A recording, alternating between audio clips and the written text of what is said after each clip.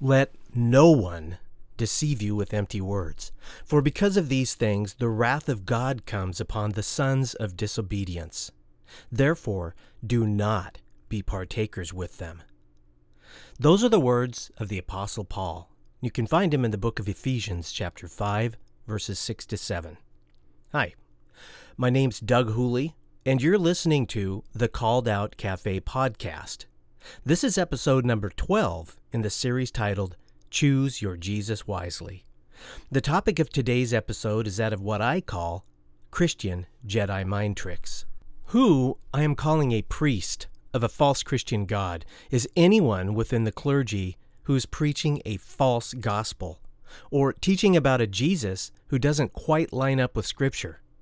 The Jesus they teach is a not quite Jesus.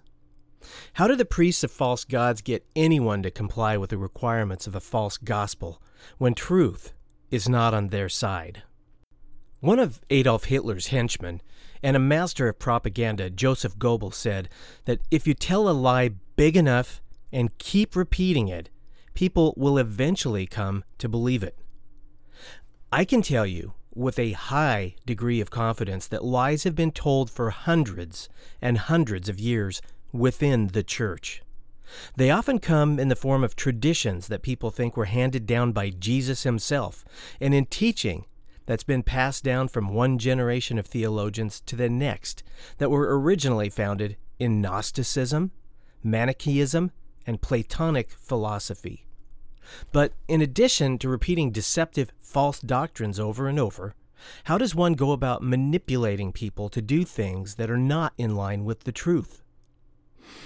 In the Star Wars movies, a Jedi mind trick is an ability that allows someone who knows how to use the mystical powers of what's called the Force to influence the thoughts and actions of another person.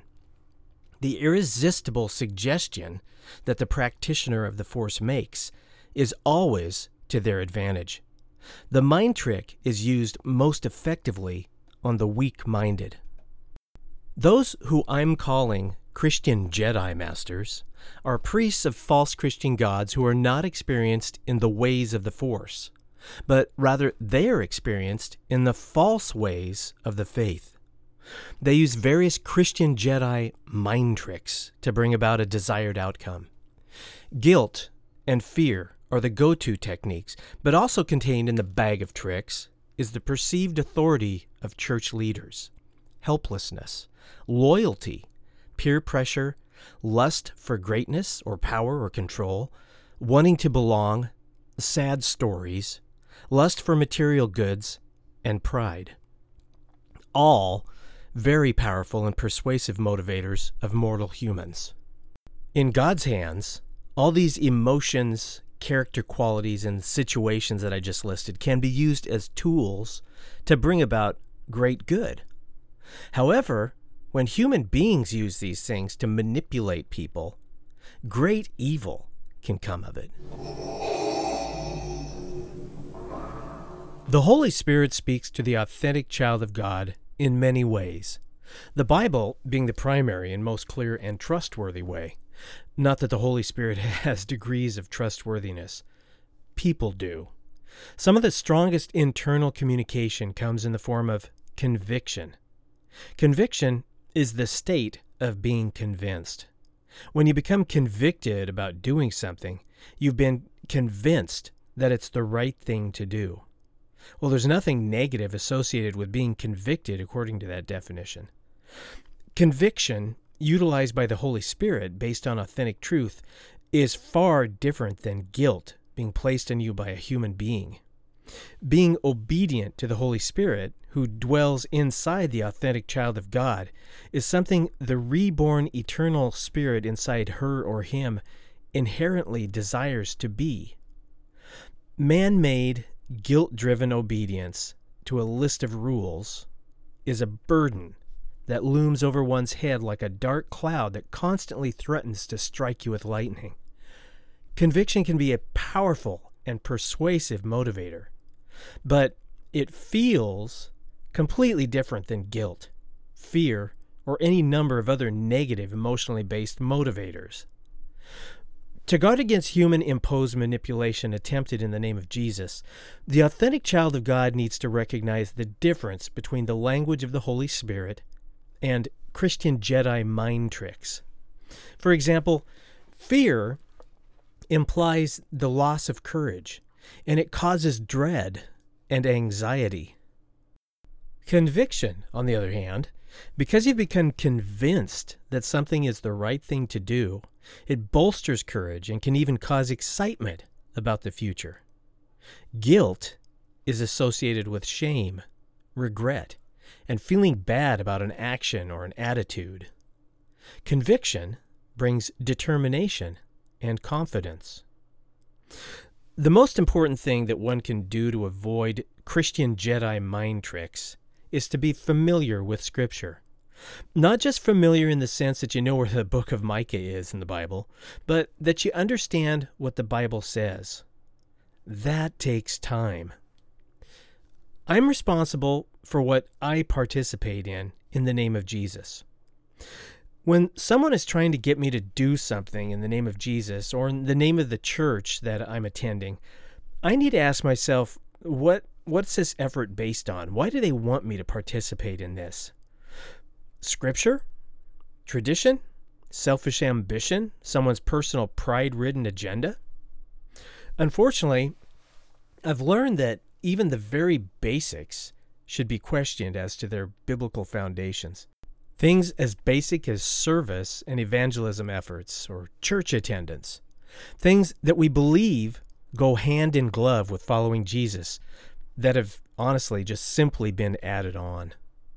When someone tries to convince me to give money out of a religious obligation, then I need to turn around and study what the Bible really says about giving. When someone's trying to convince me of how important it is to go to Jamaica with some team to serve there, I need to do an intensive study on doing good works and who my neighbor is. I want to ask myself questions when I see things happening in the name of Jesus. Like, does my small group really need to brainstorm for ideas for a service project in the community? Is it biblical for the pastor to make an open show of giving money to community organizations in the name of the church? There are many things that I may decide I want to participate in, even if support for those things can't be found in the Bible. They're unbiblical. But I need to think about those things. It may just be the right thing to do, but at least I'll know what importance to place on the activity. Should I place the importance on something as though the Son of God has asked me to do it? Or is it simply the right and moral thing to do according to what C.S. Lewis called the natural law? Or am I just going along to get along with what someone else has convinced me is something that we need to do? Or is it just to make me feel good? I need to analyze myself, be introspective, and figure out my intentions. There's no way of knowing the intention of the heart of those that use Christian-Jedi mind tricks. God knows who's doing that. On one side of the spectrum will be those who are trying to accomplish what appears to them as good. They've got good intentions. But whether what they are trying to accomplish is actually good from God's perspective to accomplish whatever it is, they're using methods that they would have witnessed many others used before them. These are just things that are passed down. Pastors today learn things from the pastors that have went before them, pastors or teachers. These folks are in a state of having good intentions, but unaware that the methods they're using are playing on people's negative emotions and thought processes. All of that to say that they didn't know that they're manipulating people rather than just giving them the pure truth to go by. Well, there are also those who believe they're trying to accomplish the Lord's work. They have good motivations, but they're willing to knowingly use the Jedi mind tricks to accomplish it. Their methods are not so good. This is the ends justify the means group. This group of people have good intentions as far as the end goal, but are fully aware that they're playing on people's emotions to accomplish that goal. This group may believe that God regularly works through people's negative emotions like guilt, and are only doing the Lord's work when they play on such emotions. What matters to them is whether they get what they need to accomplish the mission. What this group doesn't realize is that Jesus would never trick anyone into doing anything. This group includes those who are marketing Jesus. They use techniques to get people in the door of the church.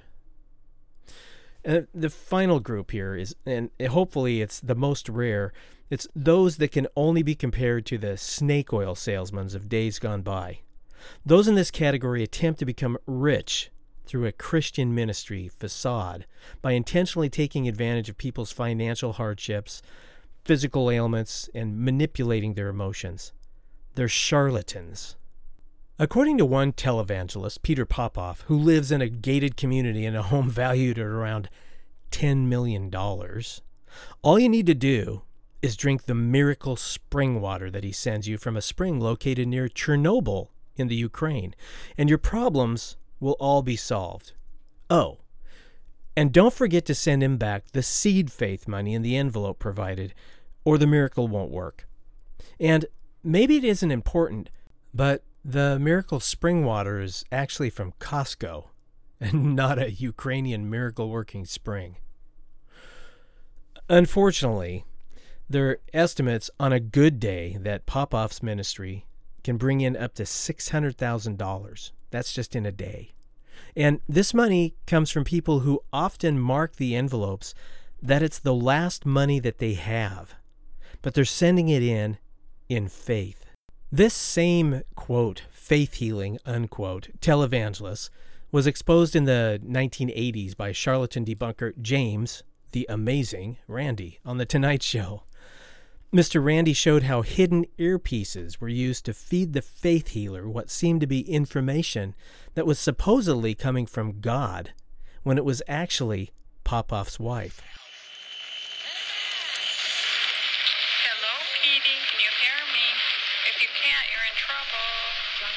What you just heard is the actual recording of Popoff's wife speaking to him over a hidden earpiece.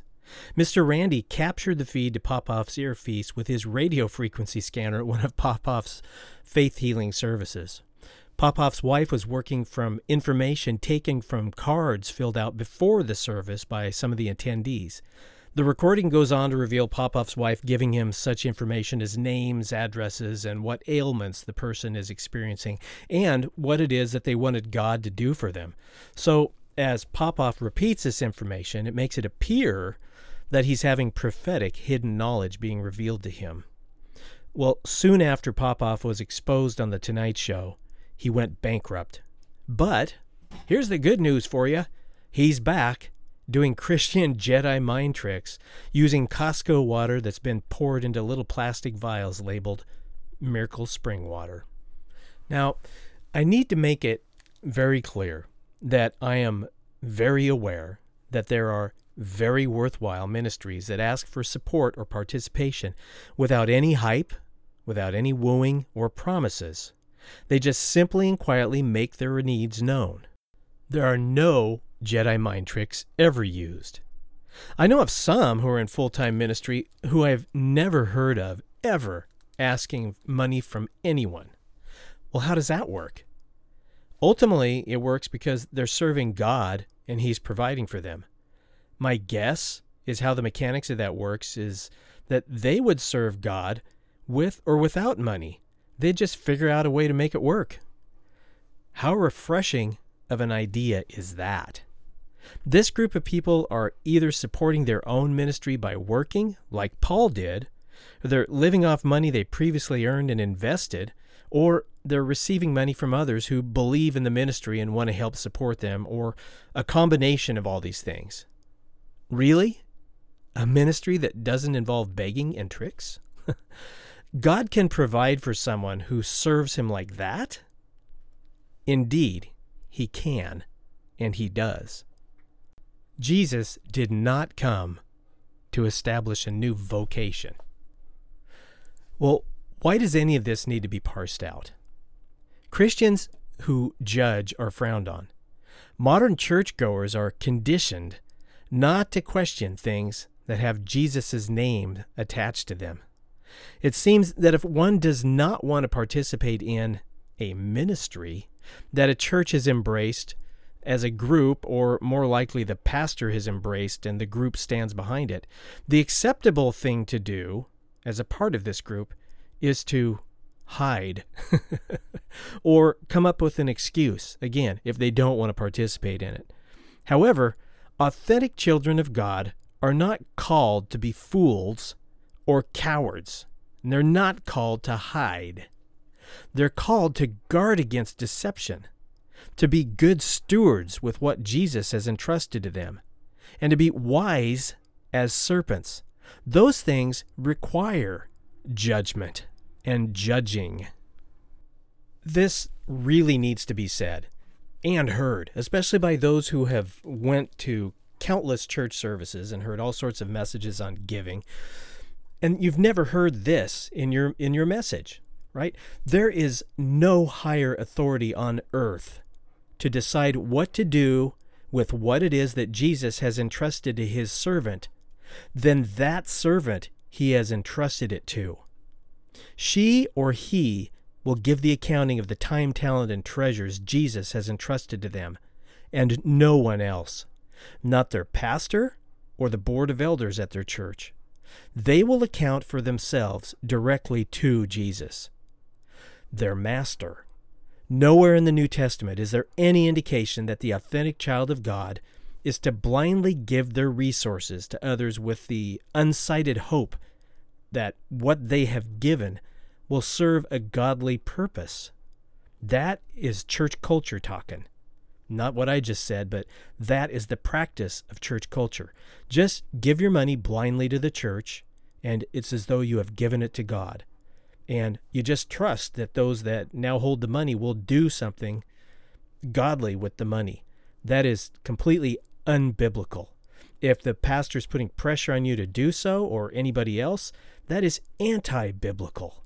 It's using Scripture for something that it was not intended to be used for. Jesus expects those who represent him to make wise investments. If you decide to give to a ministry in any way, time, talent, or treasure, you become a part of that ministry and what they are doing in the name of Jesus. If that ministry says that they are representing Christ, but is doing something unbiblical that Jesus would not approve of, that ministry is misrepresenting Christ and using his name in vain. That is nothing that I want to be a part of. And that's why one needs to know and be knowledgeable of Scripture and be able to tell the difference between the conviction of the Holy Spirit and a Christian-Jedi mind trick. So now let's talk about some of the specific Christian-Jedi mind tricks. First, trick number one is fear. There's nothing like a good fire and brimstone sermon to strike the fear of God into people.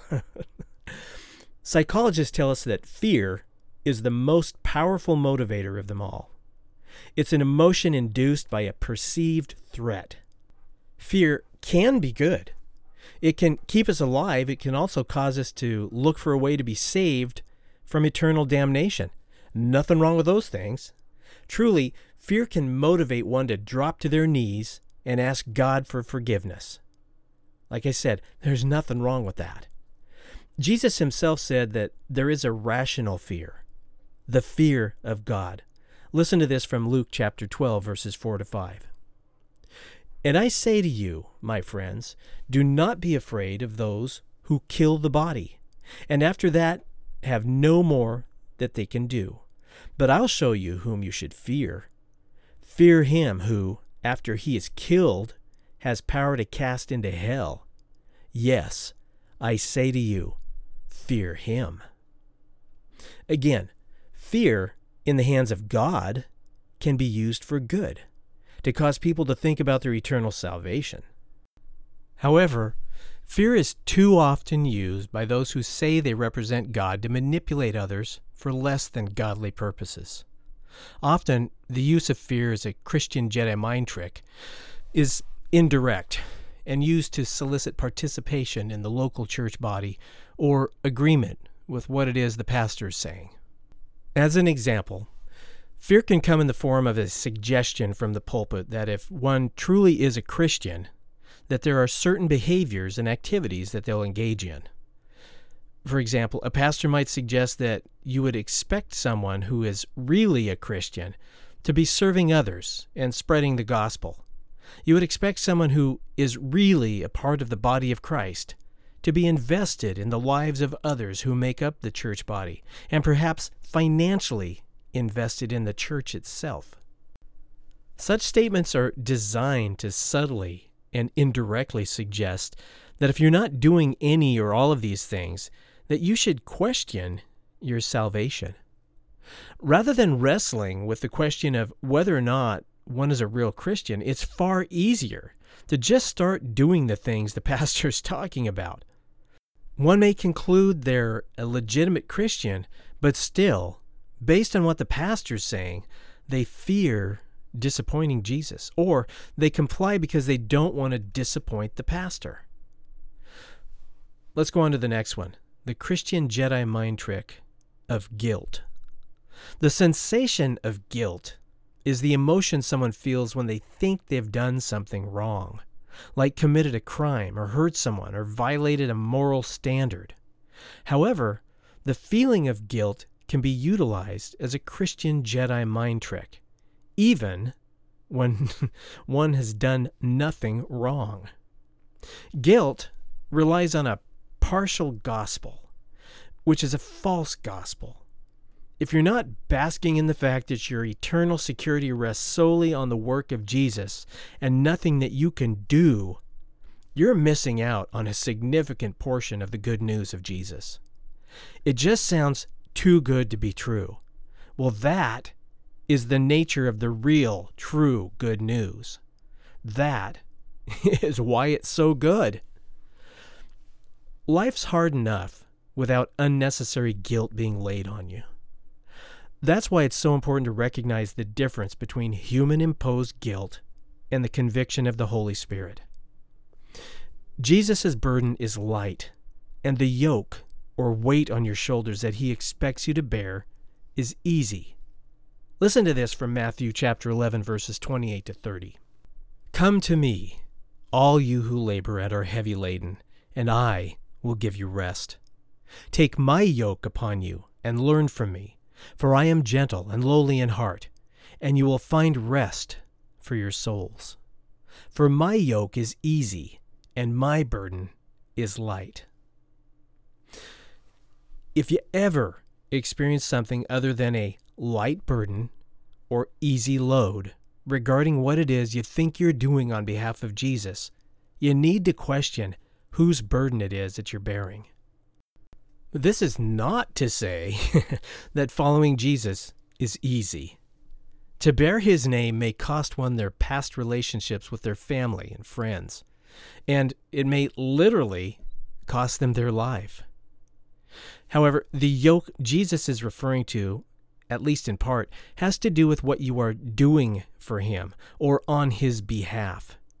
His burden may be so light that you're not even aware when he's using you.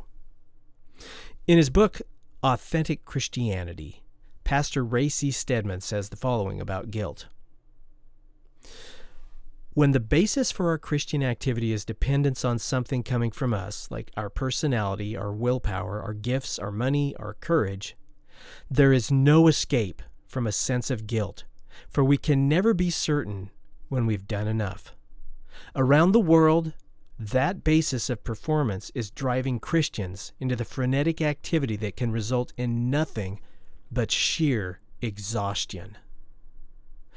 My personal experience is that when I'm studying the Bible, I'm doing research for a book and writing it, 10 hours will go by and it will have seemed like only 2.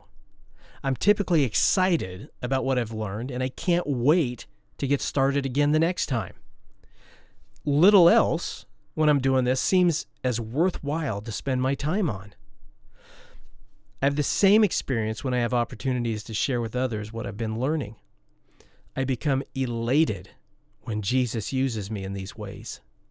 What a light burden indeed. On the other hand, when I'm watching TV and a commercial comes on that pictures orphan children living on the other side of the globe, I can experience feelings of guilt. Why should I have so much when those children have so little? Surely, I can afford to feed one of them for less than the price of a hazelnut latte that I enjoyed every day, can't I? Well, a study published by the British Journal of Social Psychology concluded that, quote, images which elicit the greatest commitment to give money are those most closely associated with feelings of guilt, sympathy, and pity, unquote.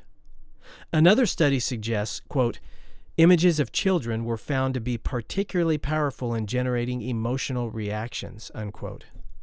The summary of that study went on to say, quote, images showing negative emotions generated significantly larger monetary donations, unquote. In other words, sad-looking kids bring in more money than happy-looking kids. To think or say that there could not be a purposeful effort to capitalize on this type of research is completely naive. The study itself says, the results, this is a quote, the results are discussed in relation to the construction of charity advertising and opportunities for applying psychology to social marketing and poverty reduction, unquote. The article is titled, Use of Images in Charity Advertising, Improving Donations and Compliance Rates. Charities that use this type of knowledge are not trying to get your money by simply informing you of a need. They're trying to play on your emotions. They're trying to manipulate you. Besides the natural, visceral response to images of people in need, for Christians, different scriptures or principles start whirling through one's mind, like the Golden Rule, do unto others as you would have them do unto you, the parable of the Good Samaritan, and love your neighbor as yourself, just to name a few. They would have you believe that you have 6 billion, what the Bible in the New Testament calls neighbors. This is an effective use of guilt. The advertisers of such charities convince you that you are responsible for all 6 billion of your neighbors who live on this earth along with you. I have a unfortunate Jedi mind trick story I'd like to pass on to you. I had a friend and a coworker that I'm going to call Roger. Roger and I were both supervisors in my family's poultry processing business. Roger had several children and a lovely wife. He was an elder in his church. The church he attended expected Roger, as an elder, to attend services on Sunday morning and Sunday and Wednesday evenings. They expected him to lead a Bible study on Thursday evening and host a dinner at his home at least one night a week for different families in the congregation. The elders had a mandatory meeting every other week in the evening. This left Roger with either 2 or 3 nights at home each week to be a father and a husband to his family. Missing any of these events was unacceptable in the eyes of the pastor and showed a lack of commitment to Christ and a lack of loyalty to the pastor and the church. Roger would talk to me sometimes about the extreme guilt that would be placed on the elders when they failed to fulfill their role perfectly. As an elder, Roger was also expected to tithe 11% of his income to the church. That was a mandatory requirement for being an elder at that church. 10% because that's what they believed the Bible asked for, and 1% more just to show the faith that the elders had, that God will honor such gestures of commitment. The church leadership expected to see Roger's payroll stubs to hold him accountable. He would do odd jobs on the side to try to keep up with providing for his family. Well, Roger and I had several conversations about how tough this was for him. We also had conversations about how awful it was that employees in the company we worked for would steal things like small tools or supplies and products from the company, like they'd stick a package of boneless breasts under their shirt and take it home. Well, as someone in my early 20s, I thought Roger was a good, positive Christian role model to have in my life, since he was so committed to doing all of those things that were imposed on him by his pastor and his church.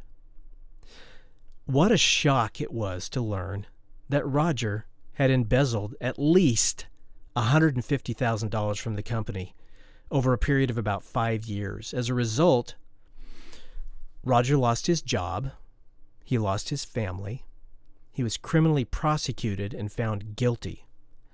His church disassociated themselves from him. His life never recovered, and a few years later, he died tragically at a relatively young age. Roger's church effectively used the Christian-Jedi mind tricks of guilt, pride, peer pressure, loyalty to the pastor, and perceived authority to get him to act in a way that eventually brought about his demise. This was all done for the church and in the name of Jesus. Sad, because it wasn't the authentic Jesus that demanded any of these things from Roger. If one does something wrong and is culpable, then the feeling of guilt is appropriate. However, experiencing man-made guilt when you've done nothing wrong is a personal choice. How freeing it is when you can see the difference between Jesus' expectations and humans' expectations.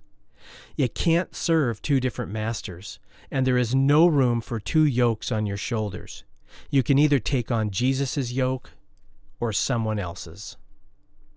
Well, let's look at the next Christian-Jedi mind trick. Trick number 3, peer pressure. Maybe you remember the ALS Ice Bucket Challenge from a few years back. The ALS Ice Bucket Challenge raised over $100 million as of August of 2014. How many years ago is that now? That's 8 years ago now. Wow.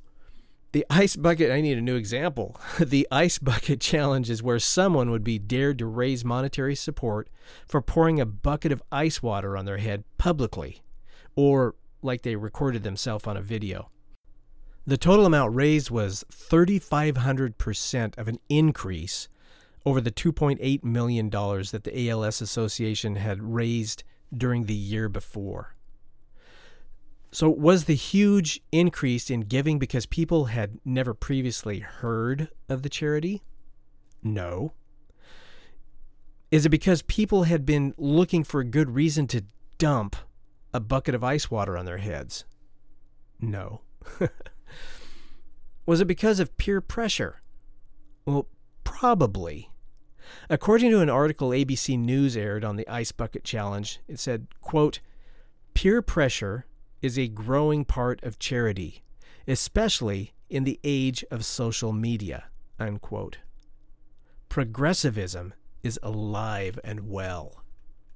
In the case of the Ice Bucket Challenge, as successful as it was, the peer pressure to do something that appeared to be an act of good was so great, and people so much wanted to appear to be entering into the righteous cause, that it's estimated that 80% of those that participated in the challenge did not collect or give any money to the cause. This phenomenon has given birth to a new term, slacktivism. That's a play on words, slacker and activism. Anyone who is all about symbolism or appearances, like feigning righteousness rather than substance and action, is a slacktivist. According to an article by Canada's CBC News, Roseanne Devlin, Vice Dean of Research in the Department of Social Sciences at the University of Ottawa, she said, that's a lot of words, but here's what she said. She said the following regarding giving. Quote, "There are a number of empirical studies that suggest individuals do respond to peer pressure. They respond when there is a charitable norm." One U.S. study cited in that article involved a glass bowl in an art gallery containing donations. This is what was concluded from that study. Quote, "If you start off the glass bowl with $20 bills in it, people tend to give more than if you start off the bowl with coins in it," unquote. Well, knowing that Jesus clearly spoke as though money is on the other side of the spectrum from God, why do churches make such a spectacle out of collecting money on Sunday mornings? Some churches pass bags, so at least the amount of money given won't be known, only those who are giving it. Others pass a plate or a bucket, making it possible for everyone else to see every coin or $100 bill that's being dropped in the offering. Peer pressure studies might suggest that churches which don't have a money collection ritual, but simply have an offering box located somewhere in the back of the church, will not collect as much money as churches that present a live commercial about the opportunities of giving and perform a song while they pass a plate. I don't believe I'm the only one who fills the eyes of others on me when I pass the bucket by without dropping anything in it. In reality, there may or may not be anybody who's aware of even where the bucket is, let alone watching, but that is the Christian-Jedi mind trick of peer pressure working. Peer pressure and the associated Christian-Jedi mind trick, pride, were a problem in Jesus' day, enough so that he gave specific instructions regarding how to give. Listen to those instructions. This is from Matthew chapter 6, verses 1 to 4. "Take heed that you do not do your charitable deeds before men, to be seen by them. Otherwise, you have no reward from your Father in heaven. Therefore, when you do a charitable deed, do not sound a trumpet before you as hypocrites do in the synagogues and in the streets, that they may have glory from men. Assuredly, I say to you, they have their reward. But when you do a charitable deed, do not let your left hand know what your right hand is doing, that your charitable deed may be in secret. And your Father who sees in secret will himself reward you openly." Well, here's another unfortunate story about peer pressure, this time in the name of Jesus. The most blatant example of the use of peer pressure in the name of Jesus that I've personally witnessed took place several decades ago now, when my wife Angela and I were attending a large church that, due to an aggressive building program, had gotten into significant debt.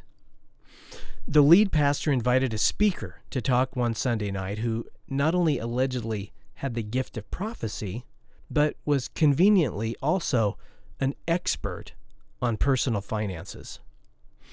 This guest prophet and financial guru had informed the pastor that God had given him a word for the congregation that was not only going to free the church from debt, but would also heal the financial troubles of hundreds of individuals in the church. It was going to fix the church, and it was going to financially bless those who helped out.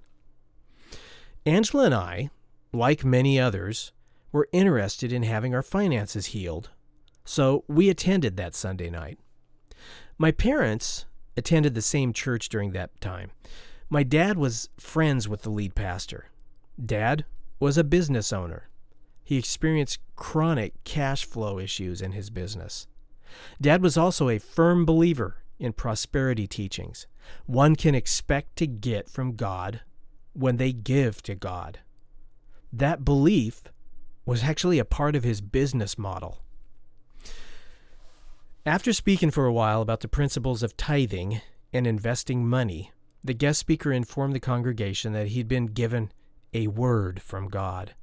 That present in the congregation that evening were 300 true people of faith. Those true people of faith would each give $1,000 to the church that night.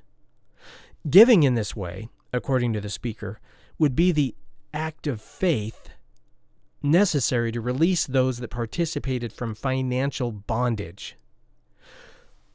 $300,000 was, coincidentally, the amount that the church needed to get out of its immediate debt problem. The speaker directed that those who the Holy Spirit had called to give that night to bring their checks and pledge cards forward and lay them on the table at the front of the church. I didn't count exactly how many attended this service, but there were several hundred more people there than required to fulfill this man's prophecy. There was a lot of anticipation in the room to see if the prophecy would come true. Every person that would go forward would represent another $1,000 being laid on the altar. It took less than 10 seconds for the first person to head down the aisle. As the organ and the piano played softly, soon there was a steady stream of people coming and going to the front of the church. I have to admit, it was exciting to watch. My dad, of course, was one of the true people of faith that went forward. Angela and I felt tremendous pressure to be people of faith also. We were living from paycheck to paycheck, and $1,000 was about all we had in savings. It truly would have been a leap of faith for us to take. We made the painful decision that we needed to just watch the true people of faith fulfill this prophecy. Well, I've always been a little bit of a detail guy when the details interest me. I had to count. Based on the initial responses to the speaker's invitation, it looked like this prophecy may have been legit. People proceeded to the altar at quite a clip. 10, 20, 30, 70 people. Then at around 100 or 110 or so people stopped going forward. This was despite the speaker laying on a thick layer of Christian-Jedi mind trick guilt to help with the waning effect of the Christian-Jedi mind trick of peer pressure. Finally, he resorted to the biggest Christian-Jedi mind trick of them all, fear. His words were something like this: "Those of you that are here tonight who have been called to come forward by the Holy Spirit, you know who you are, and have not yet come forward, are missing an opportunity and acting in disobedience to the Lord." The peer pressure, the guilt, and fear tactics went on for some time before they finally gave up. I checked with my dad a few days later to see if he knew how much had been collected, and I believe he said it was less than half of the $300,000 that this prophecy said would be. The story was that the speaker told the lead pastor that 300 people had been called to give $1,000 each, but that most had been disobedient to the calling of the Holy Spirit. God must hate it when his prophecies don't come true. Dad, one of the, quote, true persons of faith, unquote, that went forward that night, eventually sold his business after growing tired of financial losses and worries. He had to continue to work, and he died with he and my mom living on little more than their Social Security income. I guess that prophecy just didn't work for him either. Let's talk about the next one. Christian-Jedi mind trick number 4, pastoral authority. There comes a time in most parents' lives when they're backed into a corner by a disobedient child who's questioning why they should comply with their parents' wishes. Maybe it's because mom or dad doesn't want to take the time to explain their reasons behind their requests, or maybe it's because they want to teach their child a lesson about authority. But the definitive answer finally comes out: because I'm your parent and I said so. It's a sad state when a pastor feels as though they need to rely on the same type of reasoning within their congregation. Yet, where a parent does possess such authority with their children, the only authority a pastor of a church has is when they call attention to Bible scripture that's interpreted according to sound hermeneutical principles and used in the right context. The Bible teaches that local bodies of believers should be led by a group of mature believers called elders, not by a single monarchical pastor or bishop or pope or priest. The elders are to lead by example. Pastor is a functional title. It's not an office. It describes a role. It means literally the same as the word shepherd. A shepherd is one who cares for a flock. Depending on the flock size, there may be many shepherds. Answer me this. Do you look out for and care for others and provide guidance for them at times? Well, congratulations. You're a pastor. The same goes for the title preacher. It's a function, something you do according to your God-given abilities. It's not a title denoting authority over others in the congregation. A preacher or pastor is to have no more authority than any other elder in a local church body. Elders have no more status or authority over others in Jesus' eyes than anyone else in the congregation. Elders are all to have the ability to teach. They are to care for and lead the local body by godly example. They are mentors. They are to do so voluntarily and not for any kind of monetary gain or materialistic gain. Although respect for elders is a biblical principle, rank does not exist. Oversight over a congregation does not imply authority over a congregation. It implies exactly what it sounds like, paying attention to what's going on with the congregation.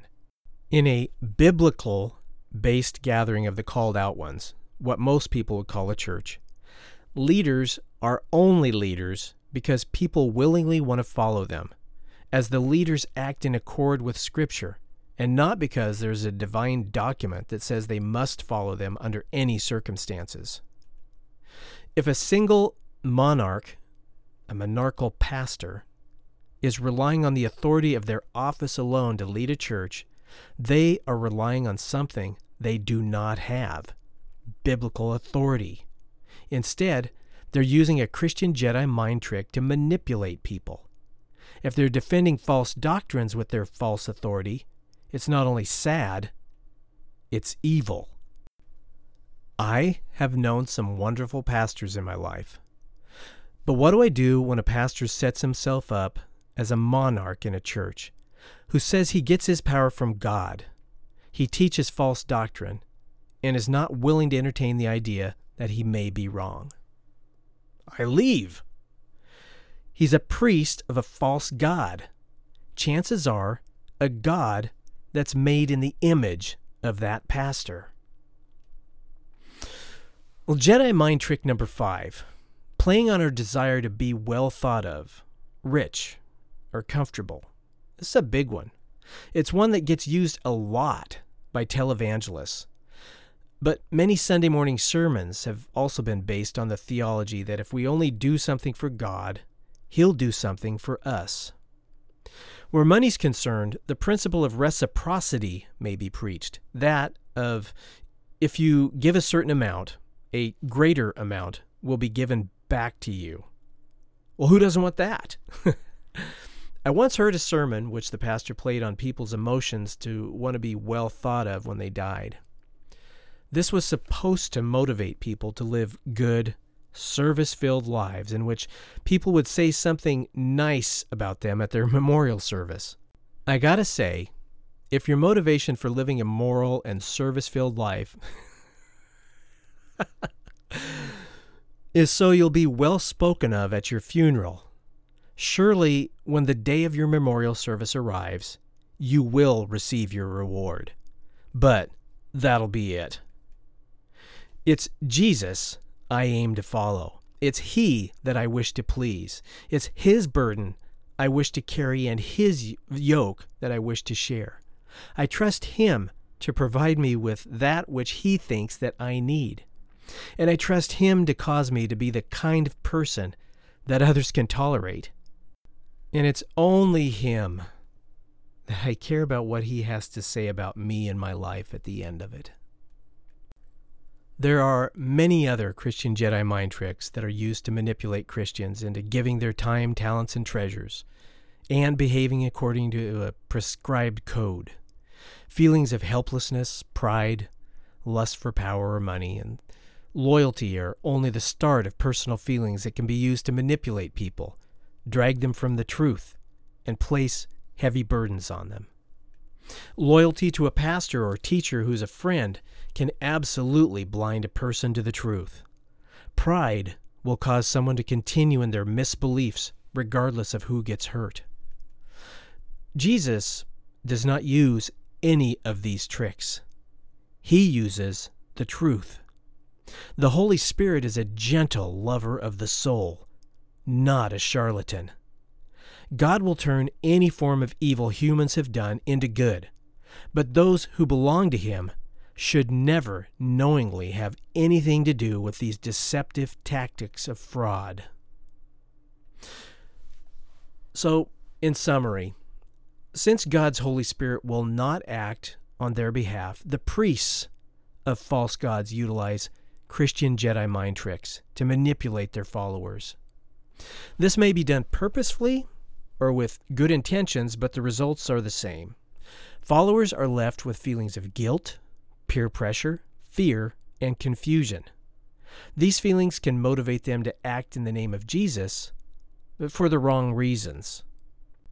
Having now discussed in this and past episodes where false gods come from, how they're individually customized, and the way they're supported through the use of trickery and bad Bible study techniques, in the next episode, I want to start pulling together and looking at ways that false gods are created and maintained in the modern church. We'll look at a false god that I call the Great Saw. That's S for service, A for and, W for works. The Great Saw is the God of service and works. But until then, my prayer and hope for you is that you seek Jesus with all your heart, not just until you find Him, but every day afterwards as you follow Him and you get to know Him better. May He richly bless your heart for doing so. And Maranatha. Thanks for joining me today. Until my next podcast, you can follow me on Facebook by going to the Doug Hooley Ministries page. I'm on Twitter at Doug H. Ministries, and I'm on Instagram at Doug Hooley Ministries. Find out about what I'm working on and read some of my blogs at doughooley.com, or email me at doug@doughooley.com. That's Doug at doughooley.com. I'd love to hear from you. This has been the Called-Out Café. So long, and God bless.